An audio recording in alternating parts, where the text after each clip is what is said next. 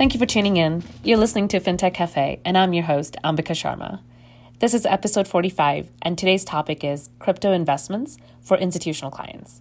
Joining us for this conversation is the co-founder and CEO of FalconX, Raghu Yarlagadda. This conversation originally took place on Clubhouse, where we were joined by a live audience. So you're listening to that recorded session. In today's episode, we'll cover the founding story of FalconX and scaling a company through hypergrowth, the growing institutional market for cryptocurrencies, consideration for corporate treasuries around crypto allocations, and of course, the tokenization of real-world assets. Today's conversation is slightly shorter. It's only 45 minutes. So let's kick it off with a round of introductions. My name is Ambika Sharma, and I'm a product manager. I've been involved in the fintech space for about a decade, and I have worked in the US, Europe, and Latin America. I'll pass the baton next to my co-host for her introduction. Thank you. Thanks, Ambika. Co-host with Ambika on FinTech Cafe every Wednesday evening, and excited to host Raghu on our show. As just in terms of introduction, FalconX is a digital assets and cryptocurrency financial services company. I think I got that mouthful. That provides institutions trading, credit, and clearing across major cryptocurrencies. Raghu, you raised a Series C in September 2021 at $210 million. Congratulations, with a valuation of nothing less than $3.75 billion. So a tremendous success story, and with a very recent startup. But before we dive into FalconX itself, I do want to learn more about you. You are originally from Tamil Nadu in India. I'd love to call it out that I'm also from there. So that's kind of exciting to share that. But what brought you here, and how did you catch the bug of entrepreneurship? Sure thing. First off, thanks so much for having me, folks. I see some familiar faces, so this is going to be a fun conversation. In terms of background, I started my career as an engineer. I specialized in image processing, specifically a variant of machine learning. After that, started my career at Motorola, and I was very fortunate to have worked with the team that innovated on how to move high definition television over internet, because internet was never designed for video. The reason why that's exciting is that technology powers pretty much all of modern web streaming, your Netflix, your YouTube, your TikTok. So it was so cool to be early teams there. And then I got terrible advice, especially for an engineer coming from India. The advice was, you have to go to business school, otherwise the world is not going to take you seriously. So I fell for it, but very fortunate to have gone to Harvard Business School. After HBS, I was about to start a company, but then I got a chance to meet with Sundar, who's now the CEO for Google and Alphabet.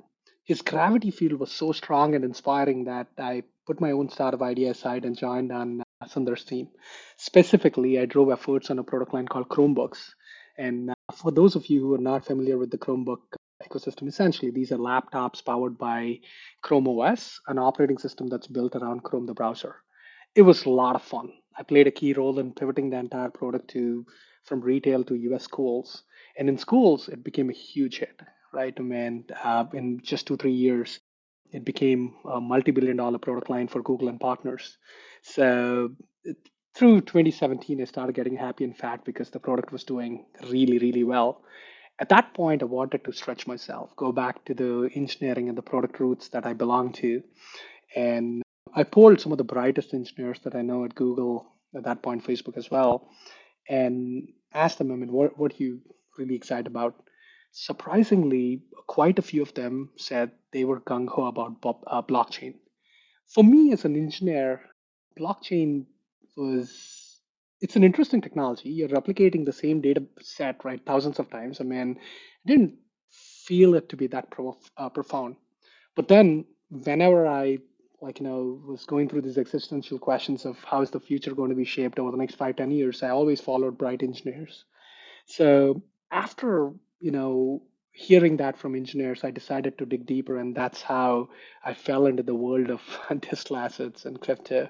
But the entrepreneurship bug, to your question, Ambika, I think largely, the passion towards the problem that is crypto really pulled me into entrepreneurship yet again. So down the rabbit hole with crypto, what exactly, other than, of course, having the right engineers pointing their way, what got you fully on board, Raghu? Was there like a turning point where you knew this was it? I know you call it the mega trend. Was there a particular turning point along the journey, or was it something that was just sort of incremental as you came? Oh, absolutely. I think after brainstorming, working with these engineers on a few projects related to blockchain, it became very clear that a lot of world's value would tokenize in the next 5, 10 years. And by tokenization, what I mean is like crypto is the first use case. I don't think crypto is going to eat the entire world, but it's going to play a major role. The second form of tokenization is what we're seeing in the form of stable coins. Your fiat currencies getting in the form of stable coins, your art and culture getting tokenized in the form of NFTs, eventually your equities, your fixed income, your any financial instrument. And what's the power of tokenization? I think a lot of people, get latched on and excited about blockchain, but we should all remember that blockchain is a tool. Machine learning is a tool. Ultimately, what makes these tools profound is the use cases that they power. And through tokenization, I think the use case that blockchain is going to power is truly 24/7 operational assets, truly global assets, and truly elastic assets. And that to me, Monisha, was very profound as I dug deeper into it because we're all used to Google and Facebook working 24/7. We take them granted, right? I mean, if Google is not available on a weekend, I think it's going to be very tough for a lot of us. Now, if that's the expectation from the modern technology stack, why are we okay with your financial services, your trading, your credit, your banking, your clearing? Nothing works over the weekends, right? Except very few. So I think as wealth is transitioning from baby boomers to millennials, we are experiencing one of the largest wealth migration. Millennials are craving for a much more sophisticated modern financial system that's available 24/7, truly global, and it's elastic. So that was really for me, the aha moment, right? I think money is moving. There is definitely a huge market need. The FANG companies are not going to touch it very quickly because the regulation is still evolving. And I see great talent coming in. Whenever these three circles overlap, I think great technologies and great outcomes are born, and that got me excited. Fantastic. Thanks for sharing that. And then could we move to the founding story for FalconX? I think you've given us some of the driving factors, but curious to just hear in your words how that came about. Absolutely. So after jamming a lot with these engineers, I felt that the world is going to tokenize. Great. If that is the hypothesis, now how do you build a company that is front and center of that tokenization revolution, right? I mean, so uh, I was at that point, institutional crypto didn't exist, right? This is 2018, and it was predominantly retail. Some institutions were there, but these are largely crypto native, funds. So institutional crypto didn't exist. But more broadly, if the world tokenizes, my thesis is the world needs a gateway to access this world of tokenization. Google played that exact role. As the information got digitized at a rapid pace, Google became the gateway to high quality information. And whenever there is this profound shifts, technological shifts, I think the world needs gateways. So I started focusing on what could potentially be the gateways. So that is one filtering criteria. The second filtering criteria is like for any asset class to be mainstream, for me, looking at equities, fixed income, and if you look at all the data, it was very clear that institutions play 60 to 75% of role in any asset that's mainstream. So if you believe that tokenization is a big megatrend, institution should come based on historical data and how equities and fixed income markets evolve. So merging both, it's like I wanted to build a gateway company, a company that truly will be the front and center of this revolution. And I want to build it for the largest persona that's going to shape that. The intersection of both of them was the prime brokerage. And the funny part, Monisha, I think the third anecdote was okay, I mean, if those two things are intersecting, what makes me the best person to build it? I mean, all I know about finance is through business school, right? I mean, I was like, okay, I mean, I need to really understand the space. And what I started doing is started trading a lot of crypto. And in the grand scheme of things, it's small amounts, but started trading. And quickly, what I realized is there is ginormous amount of money to be made just arbitraging between different exchanges. There is an exchange A, price of Bitcoin is X. There is an exchange B, the price of Bitcoin is Y. And I started, eventually the prices converge, right? I mean, based on any modern economic theory, if the prices converge, X equals Y, so whoever takes advantage of the delta between X and Y should theoretically make money. Such a simple notion. I started coding and arbitrating between different platforms, and the amount of money that I made was just a limitation on the amount of balance sheet or the inventory that I'm putting to work. Like, this can't be true, and this shouldn't exist because they're far more sophisticated retail institutional players that should arbitrage this market out. But what I quickly realized is a lot of traditional finance, if you look at arbitrage and finding the notion of best price, Manisha, it was traditional finance is largely, it's very regulated, aka all these exchanges publish, their pricing. They cannot fake it because it's a crime. Regulators are watching it very closely. So essentially, all it takes to find the best price in those markets is a computer science grad, figuring out how to connect to all these different venues, and after that, doing a decent algorithm on top in terms of picking the best price or arbitrating between different prices. But in crypto, the problem is very complex. There are 18,000 venues that are basically buying and selling digital assets. And because there's lack of global regulation, there is no control on who publishes real prices versus fake price. There's a lot of fake pricing at that point. So what we did is, like, it's impossible to codify a few rules to figure out what is real and what's fake. So we started using machine learning. What felt natural for someone who's building out of the valley was not common practice for a lot of the financial folks. So because of the machine learning algorithms and how they started learning and evolving with the market, I started seeing a tremendous amount of arbitrage.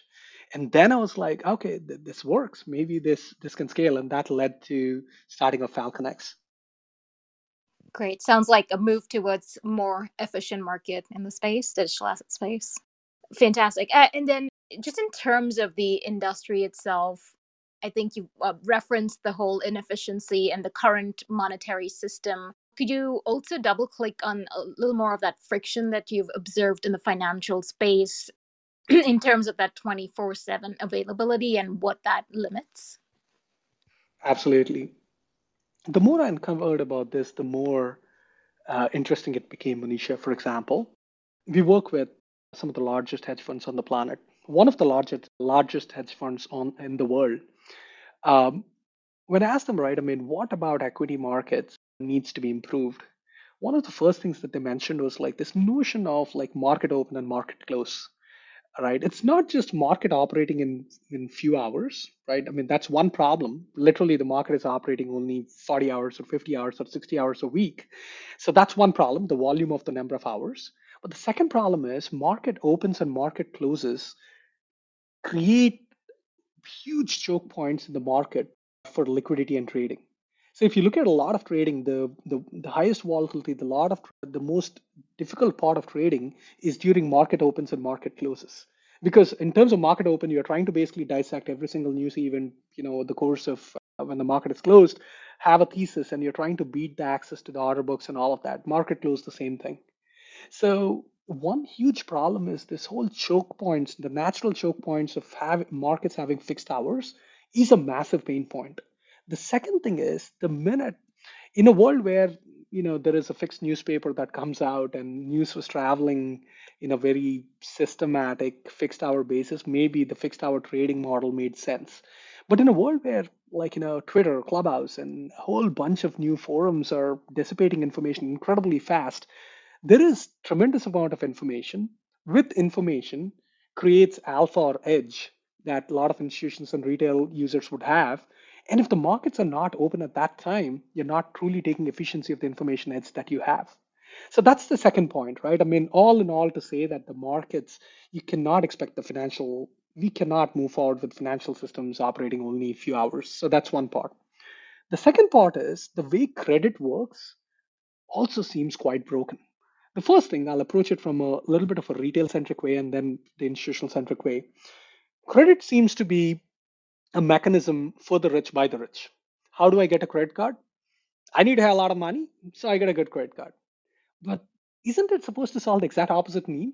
That I need credit because I need, to express bigger views or whatever that is. So, from a credit underwriting process, it's a very subjective process, and it's largely driven by, people with the most amount of resources will have access to the most amount of credit. So, which didn't really fit to about 3 billion people left out of the financial system. Now, that part is also very interesting, right? I mean, in terms of the number of people playing in the financial systems around the world, because the credit markets do not allow people without enough resources to come and play. Naturally, a lot of world's resources are not actually accessible to the financial markets. So the diversity in the financial markets eventually reduces the volatility and the risk. The diversity is simply not there because credit is becoming a choking point. So what if, you can programmatically underwrite credit for every single human being and every single entity on the planet? That way, you can basically bring another 3 billion people to the financial system and bring more assets to the financial system. But flipping the coin, on the institutional side, the same problem exists, right? Even for the world's largest hedge fund, to short an instrument over the weekend, if you want to short a stock over the weekend, you have to basically locate the underlying, locate the stock itself so that you can short. But finding even Google stock over the weekend is extremely challenging. You got to basically call your 5 6 banks and then go through a hustle of finding the locate, and then you eventually figure out the shot. Now look at blockchain to solve the exact two fundamental problems that we discussed. You can make any asset class 24/7, right? Bitcoin is a great example that's working at scale. Stable coins are a great example that's working at scale. In terms of locate, you can literally borrow any asset that you want through a protocol like Compound elastically anywhere from the world. And not just that you can borrow any time in the day, you can actually borrow it for a very fixed time. If you want to borrow that for 2 hours, 42 minutes, 38 seconds, you can do it for the very first time. And this is not available in traditional finance as seamlessly. It is available only for the extremely large clients and bespoke instruments, but tokenization will democratize a lot of this functionality.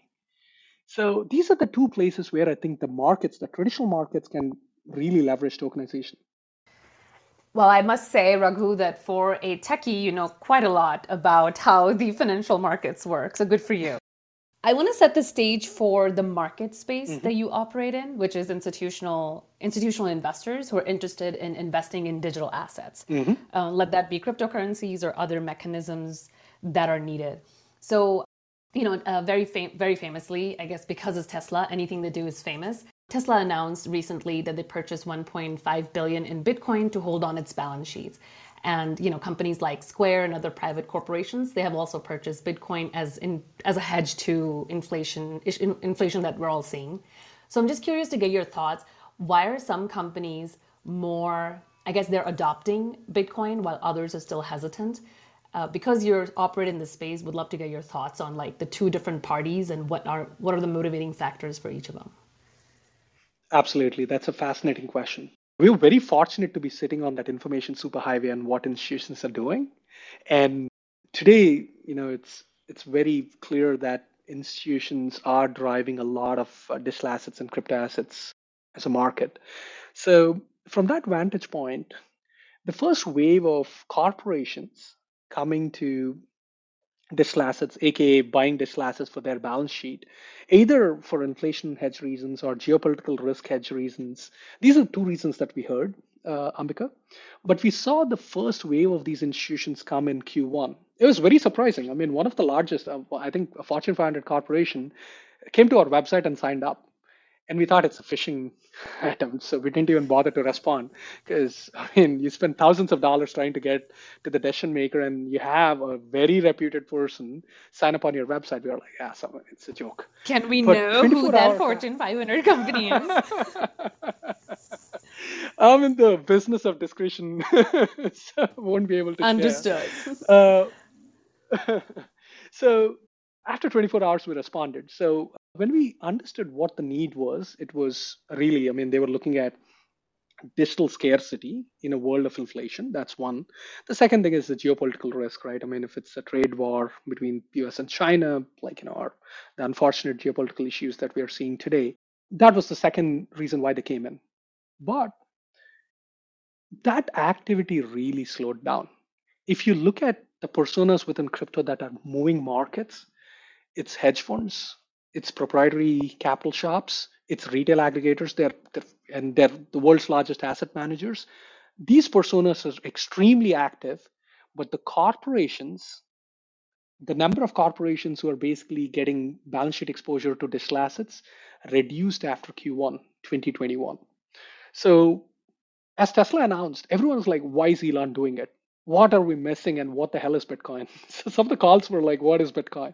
So after going through that cycle, I think some public companies, and we've also seen a lot of private corporations unannounced came into crypto through us. But after 2 3 quarters, what they realized is Bitcoin and eventually Ethereum as well, because of ESG concerns, they realized that these assets are quite volatile and marking their balance sheet to market after in the cadence in which they report was too chaotic for them. Their balance sheet, because X percentage was exposed to Bitcoin and Ethereum, they're all making money, but it's just that volatility on their balance sheet was made it difficult for treasurers to explain to their limited partners, or in the case of public markets, the public investors. So as a result, they started using some options contracts to stabilize all of that. So the reporting and accounting standards around that and the broader adoption of that slowed down the corporations getting into digital assets, that use case. But the other personas like hedge funds, asset managers, retail aggregators, RIAs, all these personas took off at a very fast pace. Got it. Thank you. So we have about maybe 10 minutes. So I'll switch now to the product offerings. First question is, I guess it's more of a statement. Falcon is the proprietary trading platform, which enables your customers to, it enables access to digital assets. So the question is, in my mind, I'm thinking of Bloomberg Terminal. Is it something similar to a Bloomberg Terminal, but for crypto offerings or not? That's an interesting analogy. I think what crypto needs, I think it's a combination of Bloomberg and Goldman Sachs. These two parts of the stack are different in the traditional world because Goldman Sachs is obviously a huge amount of respect for Goldman Sachs, but they weren't started as a technology company or a software company. As a result, the stack got fragmented. The financial fintech stack of the 80s to 2010s, 15s, it's fragmented for the right reasons. I mean, part of it is regulatory reasons on why it's fragmented, and part of it is like the core competencies and how each company evolved. But if you look at what crypto or institutions need, I would break that into two phases. The institutions that are there in crypto, they clearly want a one-stop shop. They all go to retail exchanges and they figure out after X amount of time, in 3 months in the case of hedge funds and 9 months in the case of asset managers, that being the spread, they figure out that they need better pricing because institutions are much more sensitive to price. More than price, they're also sensitive to reliability. A retail exchange going down once every 2 months, they're not used to it. So they care about reliability. They care about discretion, meaning if someone wants to execute $1 billion trade over a weekend, they want to basically execute it in a discretionary way so that which minimizes the market impact. So for a variety of different reasons, they want a one-stop shop that gives them these attributes. So what is a one-stop shop made out of? It's a combination of I want to get the world's best price in a reliable form factor, which is trading. They also want credit on top of it because all of modern finance is if I have a view about a market, and if I have $1 million, can I get $2 more million so that I can express a $3 million view? So credit is basically leverage and delayed settlements and a combination of different credits to express an outsized view on the market. Clearing is moving your assets from point A to point B. So all of these three things coming together is what a lot of institutions need. And that's what we're doing. So Goldman does this excellently in the traditional world. Goldman and some of the major banks in the world, they do it really well. But now, if you add that layer of Bloomberg, which is the network of the Bloomberg terminal where they can consume a lot of information and research, and the chat where they can interact with a lot of different financial counterparties and traders, that becomes extremely powerful. So we started on the Goldman side of the equation, which is the trading, credit, clearing. Slowly, we are beginning to basically provide those data streams, that research, that market color, and thinking about building a chat interface on top. So that's in the works. Got it. So this one-stop shop that your institutions, who are your customers, they're requiring A, pricing information, B, you said capital, but I wanted to confirm, is it more like using crypto holdings as collateral, or is it warehouse lending lines? What does capital mean as part of that one-stop shop? That's a good question. So capital, it means two things oftentimes.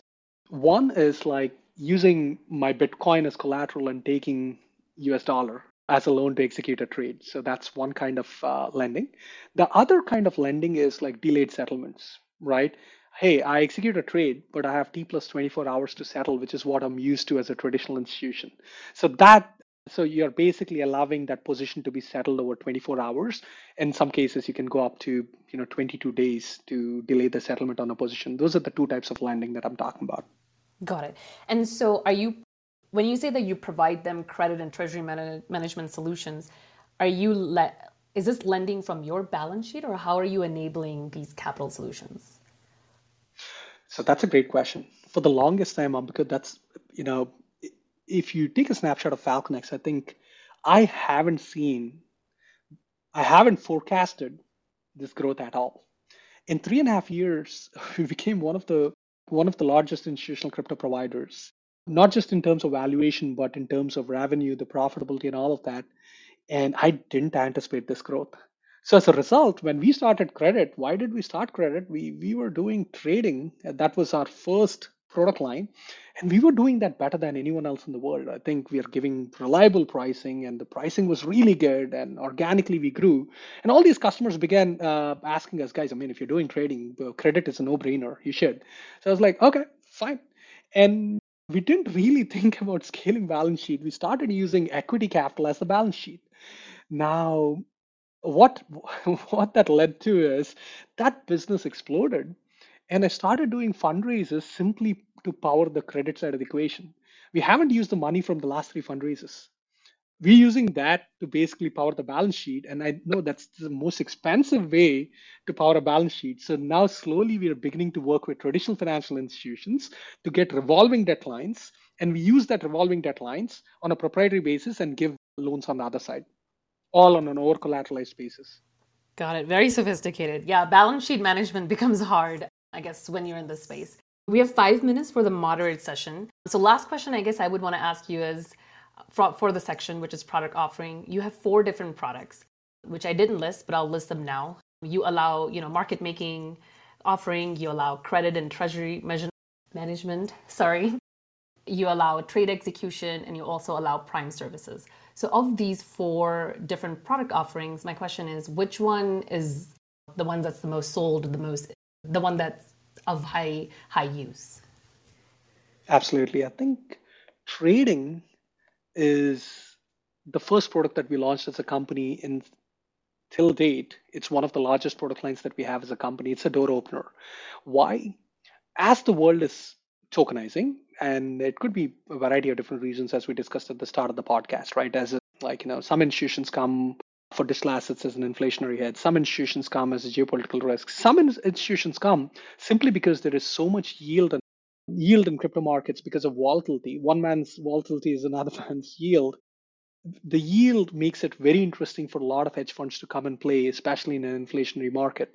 So for whatever reason an institution comes in, the first question they have is like, how do I actually trade? If I want to buy, what is the world's best price? Or if I want to sell, what is the world's best price? So trading is typically the first touch point for a lot of portfolio managers, and that is by far our most popular product. With that said, the product line that's growing the fastest, which was very surprising to me, was we call this the crypto as a service. And 6 months back, what we realized is the next billion users are coming into crypto, and these guys and girls are risk averse. They're not early adopters like most of the people who are on the call. I mean, we're all early adopters. We try, retail crypto exchanges. We all try and read about Bored Apes, and we want to be on the leading edge. But a lot of the next billion users that are coming in, they are risk averse. My mom and dad, for example. And the next billion users and the next $1 trillion of assets that are flowing into crypto, they are not the early adopters. And these guys are going to their traditional banks and brokers and asking where the hell is crypto. But the traditional banks and brokers, the stack that you need to reliably provide digital assets is very convoluted from a technology standpoint. So these guys are taking a long time to build, or they're struggling to build. So that's where the second major use case that we have, which is like not just trading as the crypto as a service, we packaged everything that a traditional bank or a broker would need to sell digital assets services to the next billion users or the next $1 trillion worth of assets. And that product line is growing tremendously fast. We started that 6 months back, and 25% of our revenue in Q4, 20 to 25% of our revenue in Q4 was from crypto as a service. Got it. Well, you mentioned your mom. So I guess one question I want to ask you, again, sorry, this is the last one, is the social impact side. You've started a foundation. I think you named it after your mother. Could you tell us a little bit about that? Absolutely. I grew up in India, and I did my engineering from India as well. It took me an entire 4 year cycle within engineering to understand, an engineer does, right? I didn't have a lot of exposure in terms of what does an engineer do, right? I mean, how do you actually use technology to create value to the society? I mean, I read 100 books about it, but I haven't seen any of that being practiced, or I didn't have exposure to the practical side of what engineering meant, nor did I have the exposure of like the leading edge of. And after I, graduated from undergrad, did my master's, my first master's degree, then I truly realized, oh, this is amazing. I was passionate as a kid about engineering, but I really didn't know how to channel all of the passion, or neither did I understand engineering beyond the equations in a book. So it took me 4 years to figure out what the hell engineering is. And for me, that is something that I wanted to solve, right? I mean, for everyone in the world to realize their potential, it's a question of exposure.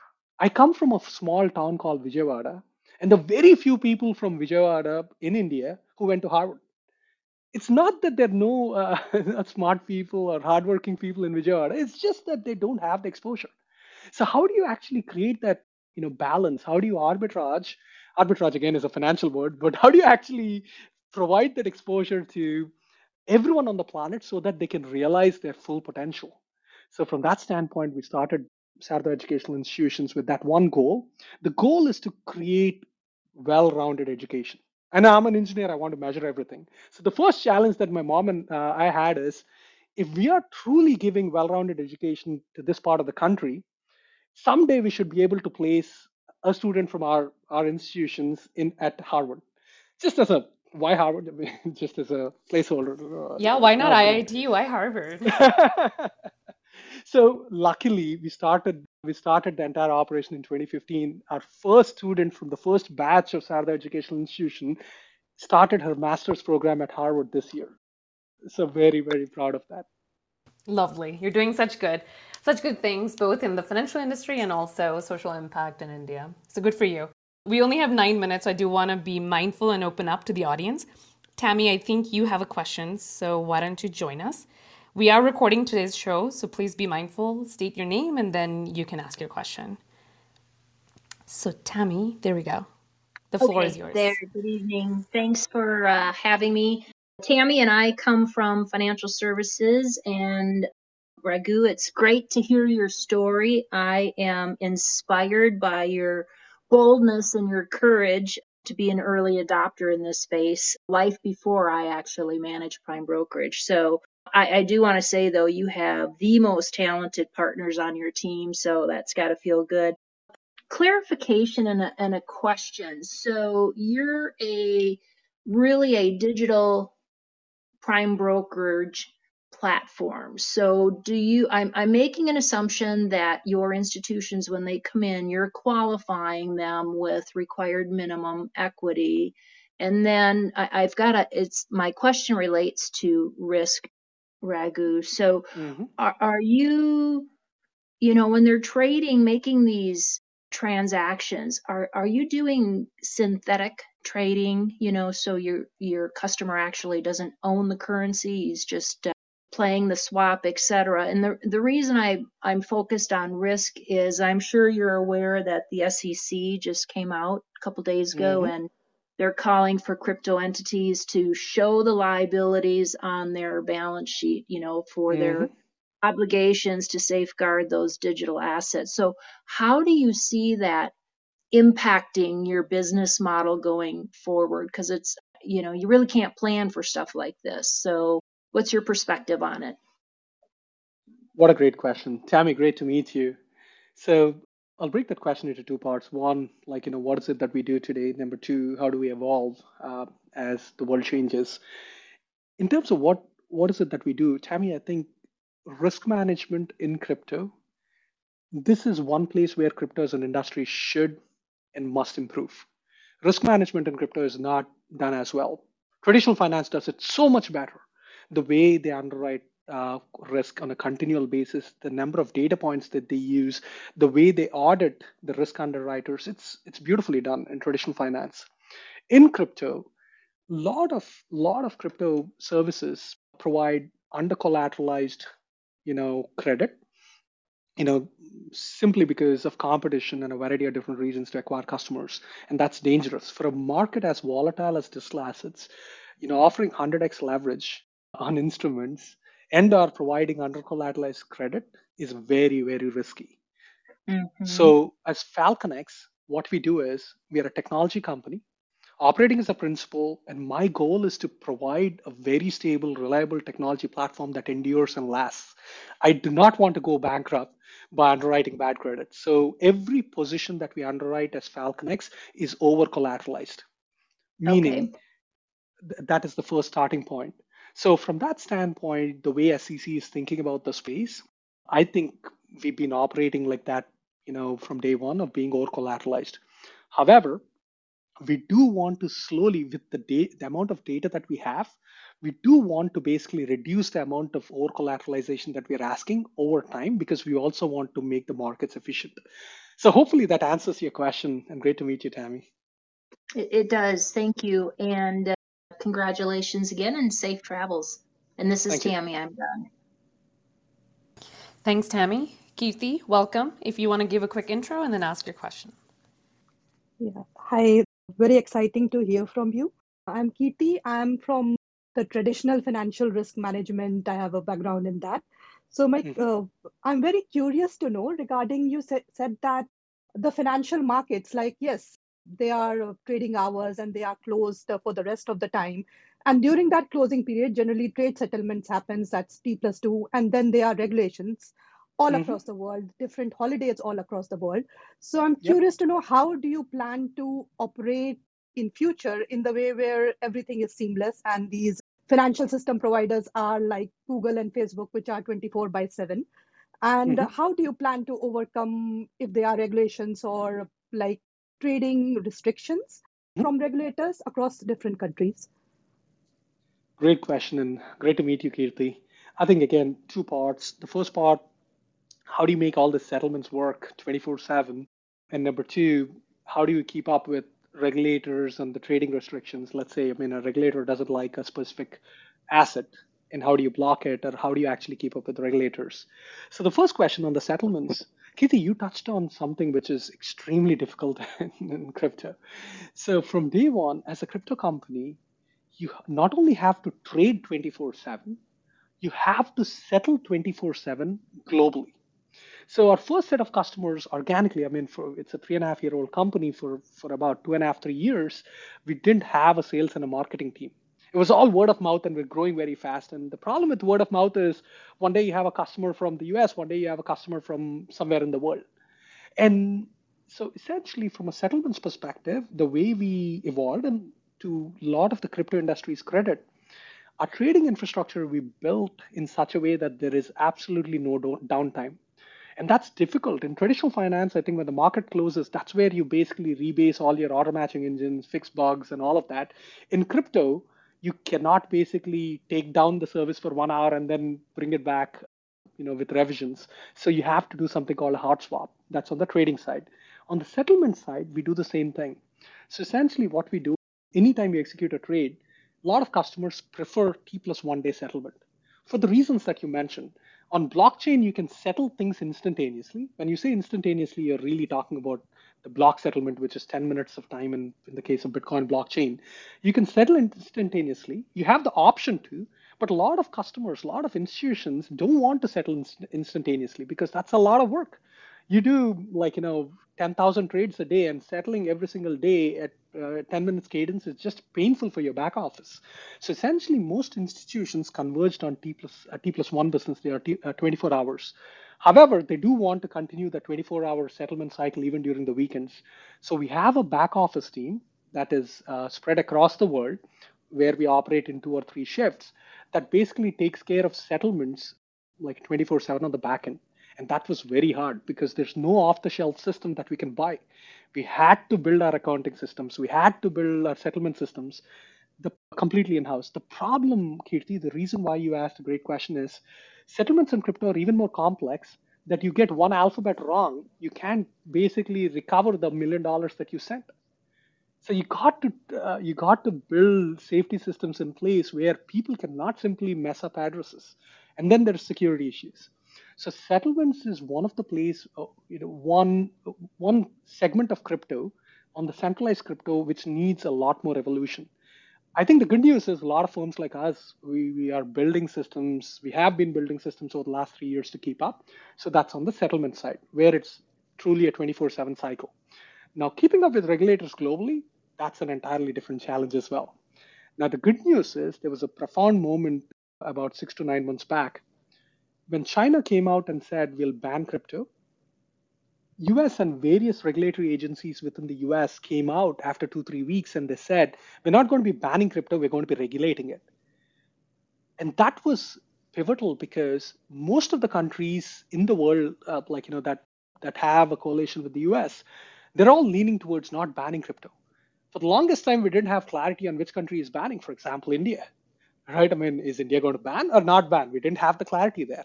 But now that US took that stance, the regulatory clarity is emerging. It's much better than where it was before, Kirti. Thank you so much. That's a lot you have built in such a short amount of time. Really exciting and to hear that. And all the best. Thank you. Thank you. Thank you, Raghu. I think we are at time since you have a hard stop, so we'll let you go. But this is recorded and we'll clean out the files and upload it on all major podcasting platform, and I'll share it with your team as well. So I want to be mindful of your time. So thank you for joining us today. Truly a pleasure, guys. Thanks so much. It was fun. Thank you. Yeah, we'll have to have you come back. And that's it for today. We'll be back next week. Next week, we have the co-founder and CEO of Daffy to talk about donor advice funds. So please come back if you want to learn more about the donor advice fund industry. So with that, this is the end, and I wish you all a safe evening. Thank you. Thanks, everyone. That's all for today. Thank you for listening. If you like the discussion, we welcome you to join us during our live shows every Wednesday at 5 p.m. Pacific on Clubhouse. We'd be delighted to have you there. You can also find other episodes on all major podcasting platforms, such as Spotify, Apple, Google, Audible, wherever you get your podcasts. We'd appreciate if you could leave us a review and let us know how we're doing. Until next week, be safe. Thank you.